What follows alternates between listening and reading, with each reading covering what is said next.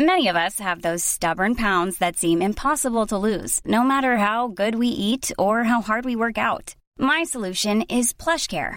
PlushCare is a leading telehealth provider with doctors who are there for you day and night to partner with you in your weight loss journey. They can prescribe FDA-approved weight loss medications like Wegovy and Zepbound for those who qualify. Plus, they accept most insurance plans. To get started, visit plushcare.com/weightloss. That's plushcare.com/weightloss. This is a Seven West Media podcast. It was at least 3 years where we're still looking for the cure, and then gradually you realise that there's no cure. Autism's forever. And this week we're covering a really important subject that I've had the privilege of talking about in my TV work, both here in Australia and abroad. For part one of this episode, we talked to a fantastic dad about his journey with his son Fred into the unique and unpredictable world of autism. I'm Alex Cullen. Welcome to Being Dad.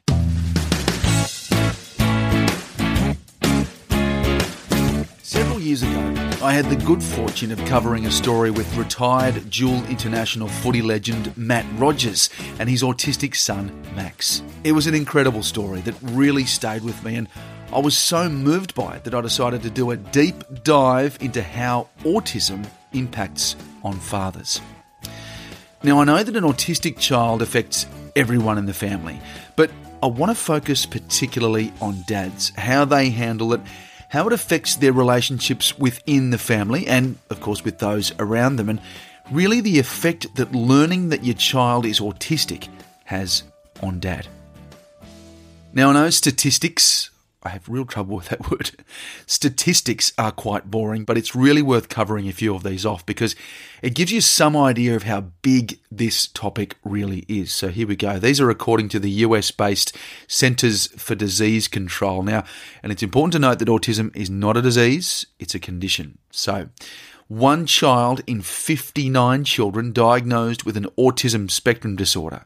That's one child in 59 diagnosed. Wow. So 1 in 37 are boys and 1 in 151 are girls, which means that boys are 4 times more likely to be diagnosed with autism than girls. This next one I found quite scary, which is that most children are being diagnosed after age 4, though autism can be reliably diagnosed as early as 2, and the earlier you detect it, the best chance you have of improving the condition. 31% of children with autism have an intellectual disability. Autism affects people from all walks of life, every ethnic and socio-economic group. Also, there's no medical detection for autism. There you go. Research tells us that genetics are involved in the vast majority of cases. Children born to older parents are at a higher risk of having autism. Parents who have a child with autism have a 2 to 18% chance of having a second child who is also affected. So a small chance, but a chance all the same. Studies have shown that among identical twins, I'm listening to this one, if one child has autism, the other will be affected about 36 to 95% of the time. That's quite the wide band, isn't it? And if in non-identical twins, if one child has autism, then the other is affected about 31% of the time. And of course, we will be talking about any link between childhood vaccinations and autism. And I tell you right now, the results of 20 years of extensive research has concluded that vaccines do not cause autism. That's right. That research has found that vaccines do not cause autism, but we will talk about it, don't worry. Also, there's a debate going on about whether there's been a sharp increase in the incidence of autism or whether we've just got better at diagnosing it. And in this age of instant information, I suppose we are just hearing more about it. So from that, I think we can safely say that this is a massive, massive subject. I spoke to a dad with a 21-year-old autistic son, Fred. and to one of the foremost authorities on Asperger's syndrome, Asperger's, however you want to say it, a condition on the autism spectrum. Now, Jake and I sat in the edit listening to what we had from both of these guys and decided that we needed to play these chats out pretty much in full. There is just so much great stuff in here. So this week's show is in 2 parts, which you will see in your feed right now. In part 2, you'll hear from one of the gurus on this subject. He is a legend of a guy, and I really enjoyed chatting to him. His name's Professor Tony Attwood. He's an amazing psychologist who's been working with autistic children since the 1970s and is now widely regarded as the go-to person if your child is diagnosed with autism. But first, Murray Jones is a successful businessman in Queensland who, with his wife Pam and 2 daughters, Bridget and Hayley, have had to live with their son Frederick's autism. As you'll hear, it's been a really tough journey. And I think you'll really sympathise with Murray and what he's going through. I chatted to Murray, who was in Brisbane via Zoom. It's this online video conferencing program. Here he is. Thanks for doing this, mate. No, pleasure. Really appreciate it. It's a very important topic. And we're here to talk about Fred. Fred, yeah. Tell me about him. Oh, where do you start with Fred, mate? No, Fred's 21. Yeah. And he's still he's highly he's a bit of a genius, really. Fred, highly creative. Spends his time doing drawing, endless sort of drawing. Running around the house playing music. He's still a bit like a 21-year-old toddler, to be honest. But we've got to keep an eye on him. But he's a legend. Fred. He's very very gentle soul. Mm-hmm. If the world was full of Freds, mate, it'd be a lot kinder world. That's for sure. So, sounds like a great kid. No, he's amazing. So And let's go back. Let's go right back, Murray. When did you sort of suspect things weren't quite right? Probably around 18 months. Up until then, he was, he seemed to be hitting all the most of the milestones. He was still he still hadn't got up and started walking around, but he was a super fast crawler. I suppose in hindsight he wasn't really, but in our head we thought, because he was our first child. We've got 2 daughters as well. Yeah, probably about 18 months old. We just realised he wasn't quite there. Right, and so was it just him not doing those certain things? Still not. The main thing was he wasn't communicating. He wasn't talking. He was also really liked his own company. Like he didn't interact with other kids very much at all.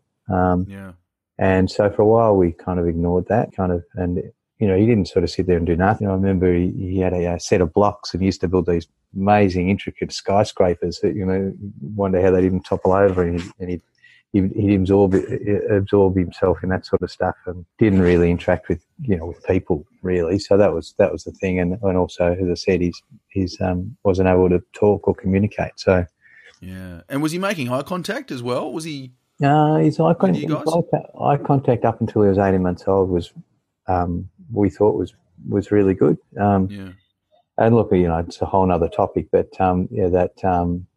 measles, mumps, rubella. I don't know if you've read much about that, the controversy around the MMR, and whether or not that's is a major sort of causal effect on the massive increase in autism.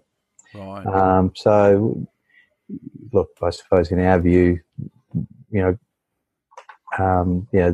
soon after that injection, he seemed to be a different kid, or maybe we just noticing things. I mean, that's where the controversy is. They're saying that because autism is more prevalent in males, and they're saying at around that 18-month, 2 years is normally where you're going to sort of really notice that they're not hitting the milestone. So, it could be a coincidence that that's about the age they have the MMR. So anyway, it's a whole other topic. But anyway, that was the age, and that's when we started to say, well, maybe we should, start to get some, some expert opinion on it. What did you do? Yeah, did you take him in somewhere did you take him to a doctor? it's pretty difficult because there's no clear path to take. But yeah, we obviously started the GP, and the GP really had no idea, and ended up with over a period of sort of 6 to 12 months, a whole range of, seeing a whole range of specialists. And poor old Fred had to sit through endless tests and, observation exercises, and pretty full on. How were you dealing with that, Murray? How were you dealing with all that? Well, mate, it's not the journey that you expect to take, that's for sure. Yeah. And you hope, I suppose, I was hoping that there wouldn't, the obvious thing is you're sort of hoping they wouldn't find anything was actually, inverted commas, wrong with him. And then that he was just a late developer, and don't worry, keep doing what you're doing and he'll be fine. But, so that's the hope. But, I guess in the back of my mind, I instinctively sort of knew there was something wrong. And so tell me like about the confirmation. I mean, how was that? That was a body blow for sure. I can distinctly remember when that sort of body blow was dealt. Child psychologist in South Yarra, and we walked out into Toorak Road or wherever it was, and suddenly you're out in the street. You've been delivered this news, and frozen moment in time, Alex, because there's the I suppose the verdict. Your son's got autism, and back then, I think it's still tough for people, but it's a bit easier. It is more prevalent, and there are more sort of pathways that people can, be steered towards. But there was nothing.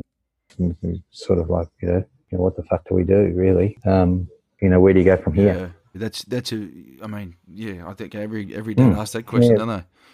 When they're given this news. Yeah, that was, what do we?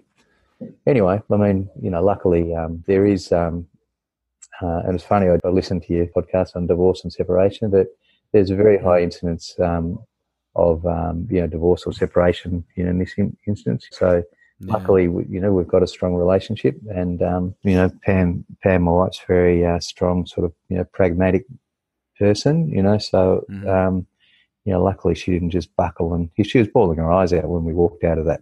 And I was as well, out of that meeting. But we just sort of said, well, you just got to, and I'm fairly pragmatic as well. We just went, well, what do we do? We just got to find a way, and that's when the journey started. Really, from that moment on, it was pretty full on. Because I'll bet. And the natural sort of thing is, and I suppose maybe it's a bloke thing, but Pam was the same. We're frantically searching for a cure, thinking there was a cure. You got to be able to fix this. There must be a way to fix it. So if we go to if we find the next specialist, and mate, we've been down so many roads and hit lots and lots of dead ends, and then you find a bit of light, and you go, okay, we can keep going down this path. And we had by the time he was but when he was diagnosed, he was just over 2, and by the time he was within a month or two, we had him in a early intervention. So he was less than 2.5, and he's going to a sort of a special school, and then and we had there's a thing called applied behaviour analysis, which is we had a young lady coming in 30 hours a week into our house, trying to just going through this process of sort of rote learning, And has that helped? Oh, look, I think it's hard. Again, we were hoping for that breakthrough, hoping for that cure. If we do enough of this applied behaviour analysis, he's going to be okay. If we put him on Pam's got lever arch files full of all the different, the amount of stuff we've done in terms of his diet and his, there's a whole theory around leaky gut. So, he's, gluten intolerance and all that sort of stuff. So you go down the nutrition side of it, and then you've done all sorts of exercise therapies, and seen but he talking about chiropractors, and we saw one guy, he was a specialist cranial chiropractor, and he had a look at Fred, and didn't even so you wonder sometimes, there's a lot of, as you can imagine, it was not that it's that's an issue, but we spent tens of thousands of dollars on all sorts of treatment, and well, you're going to try anything, aren't you? You just try anything, mate. You just don't. You just keep throwing things at it, and then as the years roll by, with all the, we could be here for a couple of hours, mate, talking about all the therapies and, things we've done. But, and in terms of does it help, I think we've always sort of looked backwards to try and see, you say, well, gee, 6 months ago he wasn't doing that, and now look, he's doing that. And even though there's small steps, he's getting there. Yeah, and for a few years there, it was always, we were still looking for the cure. We were still, it was at least 3 years where we were still looking for the cure, and then gradually you realise that there's no cure. Autism's forever, and you just got to keep searching for, we ignored the label of autism. I just focused really on his ability, or his inability to communicate. Planning for your next trip? Elevate your travel style with Quince. Quince has all the jet-setting essentials you'll want for your next getaway, like European linen, premium luggage options, buttery soft Italian leather bags, and so much more. And is all priced at 50 to 80% less than similar brands. Plus, Quince only works with factories that use safe and ethical manufacturing practices. Pack your bags with high-quality essentials you'll be wearing for vacations to come with Quince. Go to quince.com/pack for free shipping and 365-day returns. This is Paige, the co-host of Giggly Squad, and I want to tell you about a company that I've been loving, Olive & June. Olive & June gives you everything that you need for a salon-quality manicure in one box. And if you break it down, it really comes out to $2 a manicure, which is absolutely insane. It's also so easy to get salon-worthy nails at home with Olive & June. The difference between how your nails used to look when you did them yourself and now with the Mani system is a complete game changer. The best thing about Olive & June, too, is it's a quick dry. Dries in about 1 minute, lasts for 5 days, and full coverage in up to 1 to 2 coats. Visit oliveandjune.com/perfectmani20 for 20% off your first system. That's oliveandjune.com/perfectmani20 for 20% off your first system.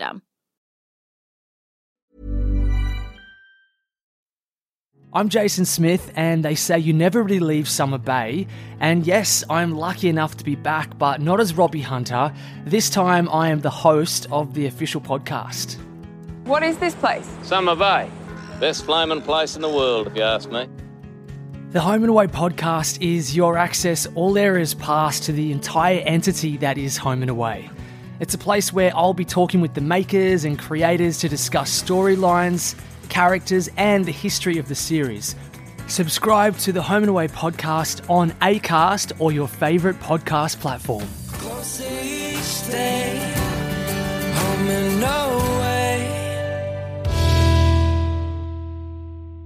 Murray, how were others dealing with it? How were others, I guess, around him dealing with it? Was there understanding? Was there empathy? What was there? Yeah. I think look, it's it's an invisible thing, really, Alex. That's the thing. If you've got a physical disability, you break an arm or a leg or something, then people can see it and they go, oh gee, and you get better and it mends and but yeah, when people, look, I suppose overall. The level of support generally has been disappointing. But and what do you put that down to? I think people just, because it is an invisible thing. I mean, if you look at Fred, he's actually he's a normal looking kid. I don't. There's no blame or anything. It's just you're kind of on the journey really on your own. I mean, the old adage, mate. Unless you've walked a mile in someone's shoes, you don't really understand. So yeah, okay. And I just want to talk to you, Murray, about the wider family. Were they accepting of it? Did they? Oh yeah. Well, yeah. I mean, Fred's pretty hard not to like. He's always been. And were they supportive? Yeah, some more than others. One, and again, it's not a blame thing at all. But one of Pam's sisters in Melbourne and her brother, her husband, they've been. Particularly supportive, but my folks were supportive as much as again, you can't. No one can provide a solution. That's right. No one can solve the puzzle. Just being a bloke, you don't sort of put your hand up and say, this is tough. Exactly right. We're bad at that. I'm struggling a bit with this, and it has been. It has been a journey, that's for sure, and sometimes really tough. But there's a lot of carnage along the road. You see people, and we've seen marriages break up, people, all sorts of stuff. So You sound as though you guys are pretty strong, though. Yeah, oh mate, it's tested it. Don't worry about that. It's Yeah. it puts a whole different dimension on your relationship, and you just got to you've also just got to, you know, I mean, we had to balance it as well because I mean, when Fred was diagnosed, we've got a daughter who's 18 months younger than Fred, so pretty much, you know, when he was diagnosed, she was just a baby, Bridget, and gee, that's tough. And yeah, and then we had another one when we decided to move to Brisbane. We saw we actually saw something on a current affair. I think it was on a school in Brisbane, in Fig Tree Pocket up here. Yep. That's that their sole focus is on children with severe communication disorders. So, said to my wife, "You have a look at this," and she looked and she goes, "Oh yeah, yeah." And I said, "Well, we should have a look at that school." And she said, "Well, didn't they say it was in Brisbane?" I said, "Yeah, they did say it was in Brisbane." She said, "Well, we're living in Melbourne. You know, we're living in a nice house in Hampton, and you know, enjoying life down, you know, beachside Melbourne." Anyway, long story short, we came up and had a look and and took a long time to get him in. But anyway, he finally got in, and we made the move up here, and thinking that we'd be here for a couple of years and he'd be fixed, you know, and it'd all be good, and we'd go back to Melbourne, you know. But you're still And there. here we are, mate. Yeah. And how have you managed Fred growing up? Has there ever been any violence? Has there ever been any, you know, those really difficult times? Look, he's, you know, fundamentally he's a gentle soul, you know. Yeah. Luckily, but yeah, I mean, when he hit puberty, that was pretty scary. He just something tripped, and for about 6 months or a little bit more, he was very hard to handle, you know, and he was, you know, at one stage I had to drag him off my wife. He was, you know, laying into her, you know. Gee. Yeah, so I don't know what, you know, it's, mate, puberty. You know, I've got a teenage daughter, mate, at the, you know, 13, nearly 14. You know, and that's a difficult. That's a hard situation there. Like, and how do you, like, when that's over? How do you go back to normal? You just got to brush it off, do you? It rattled us a bit, you know, particularly Pam. You know, for the first time ever, like she was on eggshells, and you know, we actually had to put a lock on the outside. You know, a couple of times we had to lock him in his bedroom. Gee. But anyway, he came through, and it was pretty scary. Gee. And as you say, that stuff can end marriages. Yeah, no, it certainly tests them, you know. Tested yours, eh? Yeah, no, for sure. But anyway, it's and you know, the journey continues, mate. You know, that's And how is he? Well, how did that impact on him? You know, that those years. Oh God, I can't imagine what he was going through, let alone you guys. How was he handling it? Was he okay? Well, that's yeah. Hard to know. Yeah, it's hard to know because you know that's the thing with Fred. You can't. I mean, the irony is now, Alex, is that he can, you know, he can read, he can write. You know, comprehension is another thing. But when he, you know, give him a book and he doesn't sit down and read a book. They're all still, you know, mate, he's the world's oldest Wiggles fan still. So his reading stuff is fairly basic, but he can read and he can write. Excellent. So he does lead a pretty normal life, would you say? Yeah, fair. Well, we've tried to make it as normal as possible. You know, I mean, now that he's out of school, we've had to, you know, find stuff for him to do. So, you know, I mean, 3 days a week now he goes to a centre called the McIntyre Centre, which is riding for the disabled. So he's learned how to ride a horse, and it's a great place. You can teach him basic sort of gardening and cooking skills, and take him out on excursions and stuff. You know, he's happy at home. We've got a, you know, fairly big house with a big rumpus room down the bottom, and pretty much that's Fred's space. You know, he's got his computer there, and he's got his books and his videos, and you know, his own TV and everything. So yeah. I mean, I suppose the thing is, you know, with Fred, he's very, very happy within himself. You know, but he doesn't have any mates. He doesn't. But he doesn't know that he you know, mate, Fred, you know, 90% of the time's happy. He has his moments, but he's pretty much and he's, you know, as I said, we've found things for him to do that he really likes doing, and good. So as normal a life as he could possibly have, really. Glad to hear that. And out of all the treatments and and whatever else you're doing with him. Yeah. What's probably made the biggest difference? What's helped the most, do you reckon? Yeah, it's a good question. Definitely those 7 years at Glenleighden helped, and the 5 years at Western Suburbs. So they've all helped. I suppose, it's been, if you said was it worth coming up here for him to go to that school, I'd say yeah, for sure. I mean, obviously he didn't get cured. He didn't, end up, talking fluently, but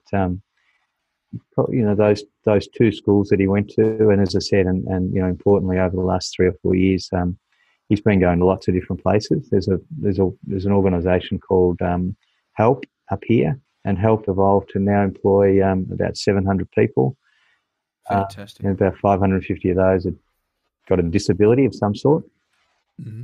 So, and they've merged with this little McIntyre Centre, where Fred goes to 3 days a week, which is, so Fred does other stuff now that's, under the Help banner. He goes to another place in Mitchelton. They teach him, again, life skills, basic life skills. And so that's the challenge now, Alex. What, we're obviously, I'm getting old and, no one lasts forever, so the big challenge and the thing on my mind most of the time now is, where's Fred going to be, when we're gone? We're not going anywhere, soon, but, he's 21, so you've got to think about, what's best for him. He's been going to, there's a couple of places that he goes to now, and he has weekends away, just to get his independence, so our whole goal is for him to become as independent as he possibly can, so we're starting to, push the boundaries a bit now and push him out of his comfort zone, and, Yeah. Oh, that's great. Well, yeah, he's 21 now, isn't he? He's 21, mate. Truly into adulthood. Yeah, that's right. And I've got to ask, I should ask you about the NDIS as well. Has that been a help or? Oh, it's been fantastic, mate. I mean, we're not battlers, but it's financially, over the years it's been a bit of a strain, but just that he's been fortunate, to get some pretty significant NDIS funding, which enables, like for example, when he has his weekends away, the short-term accommodation, a couple of nights costs, over $2,000, just to. Gee. So, and he's doing that once a month now. So, that's not cheap. No, and all the therapies and the McIntyre, all those sort of things, all add up, But importantly, it sets him up to have a to sort of again, maximise his ability really. So we're good. A lot of stuff. And I should ask you also, Murray, about your other kids and Bridget and Haley. They're younger, aren't they? Yeah. How are they? How do they handle it? How do they go with? They've grown up with it, Alex. They've grown up with Fred. Yeah. So look, overall, I'd say it's they've grown up with Fred, and he's just a part of their life. But I'd say it's definitely had, even subconsciously, it has to have had an impact, that's for sure. Yeah. And I suppose they've seen the way we've dealt, with Fred and the situation, and which I think overall has been pretty good, You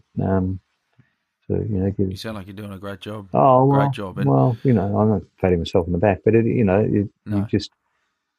People say, "Oh, you've done a great job." And the thing is, Alex, I mean, you've got kids. You take a bullet for them, really. So totally. What do you do? They're flesh and blood, and you do whatever you have to do. So it's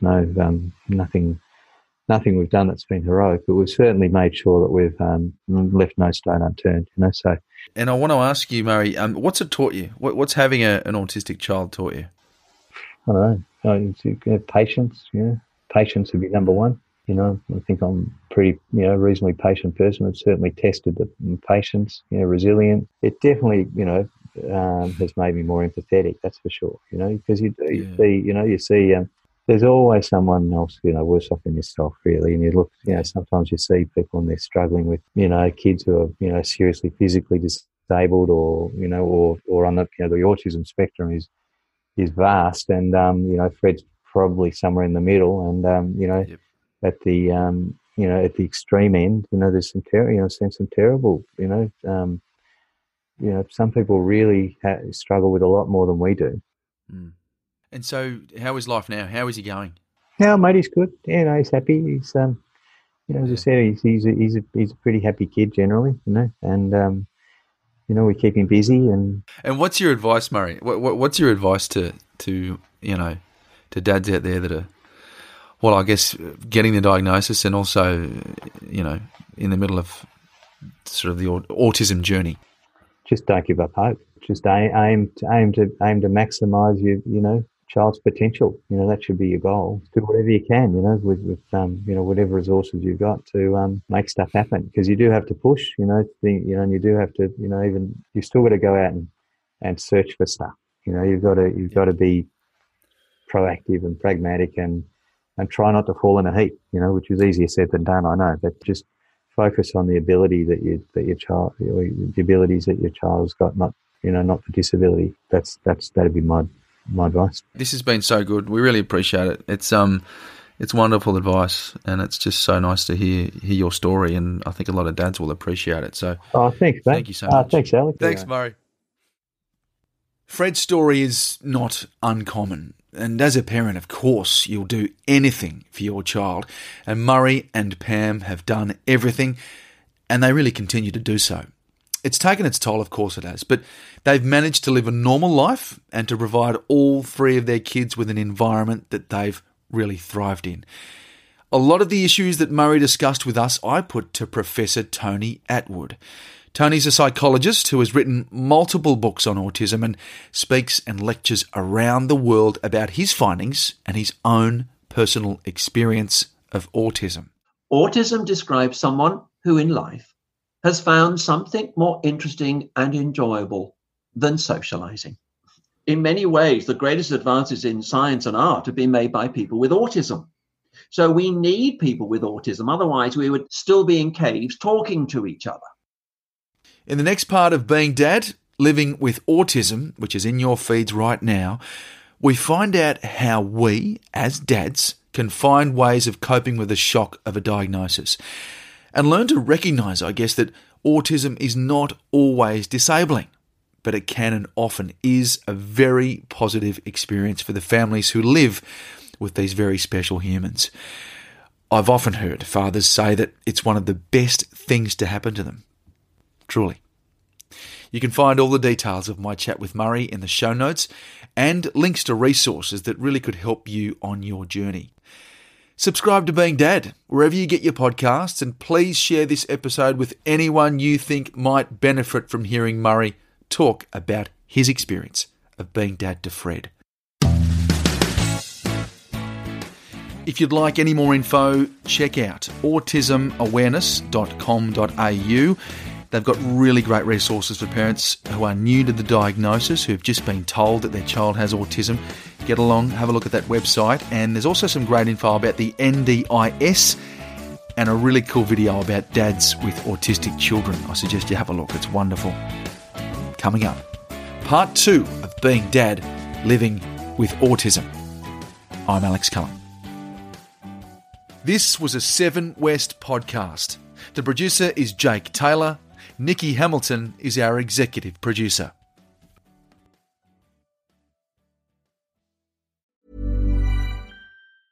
Hey, it's Paige DeSorbo from Giggly Squad. High quality fashion without the price tag. Say hello to Quince.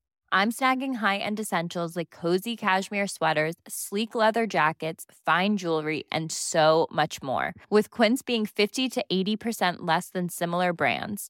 And they partner with factories that prioritize safe, ethical, and responsible manufacturing. I love that. Luxury quality within reach. Go to quince.com/style to get free shipping and 365-day returns on your next order. Quince.com/style.